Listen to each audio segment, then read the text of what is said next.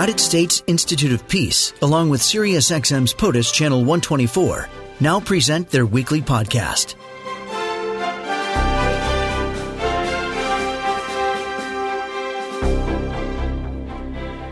Dr. Donald Jensen is Director for Russia and Strategic Stability at the U.S. Institute of Peace. Here with his perspective on the Russian attack on Ukraine. Dr. Jensen, good morning. Good morning. Thank you for having me on. I mean, it really shocks the conscience, doesn't it, to see civilians getting bombed? It does. It looks like World War II. You think you're in 1945 or some of the other tragic wars of Europe in the past, and it has really shocked the world. And I also was shocked over the weekend to come to understand the depth of misinformation in Russia, or just a total blackout on information. How little is getting into Russia about what's really happening. For example, there are now more than 11,000 Russian troops killed in this 11,000. Like that, what is that? Like almost 1,000 a day? And it is. Russians have no idea. How can he control that? It's amazing. Well, the fact is that he can't. And Julie, I think we ought to look at the arenas of Russian public opinion in two ways. One is the society, where there have been brave people, many arrested over the weekend, as you've seen. Thousands. The second is the elite. And in the elite, for the first time, really in 20 years of Putin's rule, you have seen cracks, and that has shocked a lot of people. It's come from the intelligence services. It's come from other places around the elite too, including the oligarchs, as we've seen. And this is really significant because if there's going to be any pushback to Putin, it's going to come from the elite first. And while they're still amorphous and not very organized, they're clearly unhappy. So we have to watch that dynamic. How effective is that? I mean, how much sway do they have with Putin? Well, he's the boss. I think they're afraid of him. But the fact that they're speaking out, the fact that members of the KGB, FSB they call it now, allegedly leaked to the Ukrainians a plot to assassinate Zelensky shows how deep the dissatisfaction is. Will they do something? I don't know. But when you shut down the whole country in information, as you said, when you anger the elites around Putin, this is not good for Putin's rule, whatever happens in the fighting on the ground. We were stunned by some U.S. and U.K. estimates last week showing that this could drag on for 10 years. This could just become an occupation. Oh, it very much can. Even if Kiev falls, and I think people this week ought to keep a special focus on the attempt by the Russians to surround Kyiv. Even if it falls, I'm absolutely convinced they will just move the government to Lviv or someplace else, and then it will go to a guerrilla war, a partisan war. And frankly, that's something the Ukrainians have a lot of experience in. Their grandparents fought during World War II that way. And I think Putin has a big long-term problem on his hands. And Julie, I would note that according to Pentagon public estimates, the Russians have already committed most of their troops that they had, remember, 3 weeks ago, building up around the border. Those are now 90% committed. So Putin is going to have a manpower shortage soon if this doesn't end. Unfortunately, one way it could evolve in its next steps is by increased attacks on civilians and civilian infrastructure, and the kind of thing we've seen beginning already. What is the tactical reasoning behind attacking civilians and civilian infrastructure? Well, this is the Russian way of war, frankly, to be honest. This is what they did in World War II. But in the current crisis, what's happened is that once they miscalculated Ukrainian resistance and the capability of their own soldiers, remember, this was supposed to be a blitzkrieg that took Kiev in a day or two.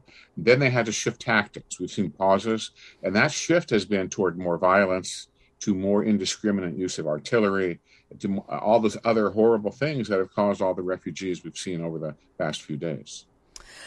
Yeah, can you explain what's going on with the evacuees? And it seems like Putin's doing a bit of double talk there as well. Of course they are. There are over 1 million, as you've seen, in Poland and the other countries to the west of Ukraine. All the reports I see is that the Poles and other recipient countries have treated them very well, provided them with warmth and shelter and food as they move them further on in the process. But the Russians, of course, have clearly clearly attacked them as they were leaving. The Russians have violated at least 2 ceasefires in a town called Mariupol in the southern part of the country. And that just shows what they're trying to do, which is terrorize the Ukrainian nation into capitulating. So far, there's no sign at all they're going to capitulate. There's every sign they're going to fight for as long as it takes. Yeah, that it's their defiance has been inspiring to watch. But is there any, and I know Zelensky's been turned into a hero, but I think these things are a little more complicated. He denied right up until it happened that this was going to happen, and he had no plan to evacuate his people.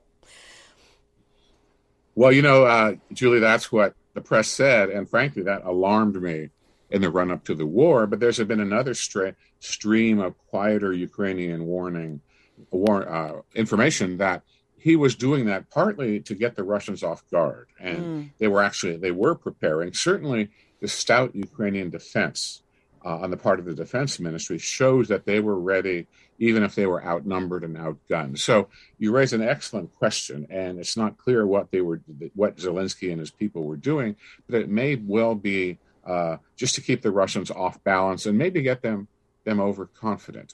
One of the things about this war, Julie, has been the use of disinformation on both sides. The Russians have a narrative which is obviously not true about Ukraine and its country and its people and the war. But Zelensky and even the Biden administration, I think, have used public information very effectively. Remember, in the run-up to the war, the White House was leaking when the war would start, when this or that would happen. And I think the Russians were kept off guard on that. They didn't expect that. They usually put out their narrative. It convinces a lot of people, even in the West. But this time it wasn't as successful. And that's been really one of the noteworthy things about the war. The Ukrainians, I think, are a little more experienced than we are in this. And they've been playing back narratives, too, which fogs up our ability to understand and see what's going on. But it also does have, I think, a slight, not a significant, but a slight pushback on Russian plans. And as we've seen, the biggest Russian miscalculation of all has been that the Ukrainians have resisted, contrary to what the Kremlin thinks, and that has been a major factor in the Russians' trouble advancing so far. Antony Blinken was talking over the weekend about some scheme to use Polish fighters to go into Ukraine, and then the U.S. would backstop them with more jets from the U.S. Isn't that a violation of Section 5? I mean, isn't that getting a little close to NATO involvement in Ukraine? It's very close, Julie. And, there are interpretations and there are interpretations. We are supplying Ukraine with weapons, offensive weapons, and the Russians could interpret that as NATO involvement. They do not so far. And I would note in passing, there is a deconfliction channel between the Russian military and the U.S. But when you're talking about what you just mentioned, which is to say the Poles give the Ukrainians old Russian-built fighters and we give the Poles new stuff, that comes very close to a NATO involvement. It's a gray area and it's dangerous. Not to say I don't support it, but it's dangerous. The related issue is the no-fly zone, Julie, where that, which a lot of senators want, would essentially allow NATO or the U.S. to shoot down Russian aircraft, anti-aircraft missile systems and so forth to protect the Ukrainian Air Force and troops on the ground. The Ukrainian Air Force, by the way, is a weak spot in the Ukrainian armed forces. That, again, is seen by the Pentagon and the White House as essentially pulling NATO and the U.S. into a war with Russia. That's why the Biden administration is opposed to it. I suspect that will continue. But there are a lot of people in the West who do want a no-fly zone, and it would be effective, I'm sure, but it would drag NATO really effectively to a de facto direct conflict with the Russians, and that's why we, being the U.S. and NATO, are playing safe. Right, and as you mentioned earlier, with Putin and his forces depleted, if NATO comes in full strength, what's his response going to be? There's not a lot he can fall back on except perhaps his nuclear weapons. Yeah, we know what he could fall back on, and that really is the gray ghost behind all this stuff. So I don't think there's going to be a no-fly zone for the reasons you mentioned. And I would add, as you've read everywhere the past couple of weeks, there's now questions about Putin's own cognitive abilities, to put it in a neutral way. I think there's too much talk about him being crazy because we don't know that. But certainly he's isolated. And the fact that he's isolated is not good either, because the leaders, especially leaders of authoritarian regimes, need information that's accurate.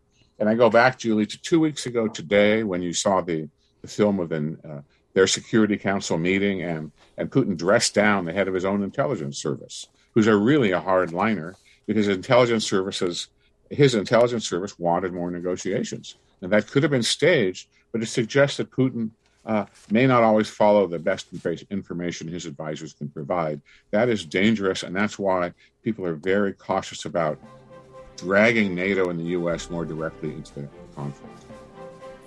Dr. Donald N. Jensen is Director for Russia and Strategic Stability at the U.S. Institute of Peace.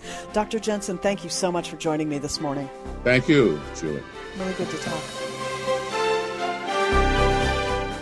This podcast has been brought to you by the United States Institute of Peace and SiriusXM's POTUS, Channel 124.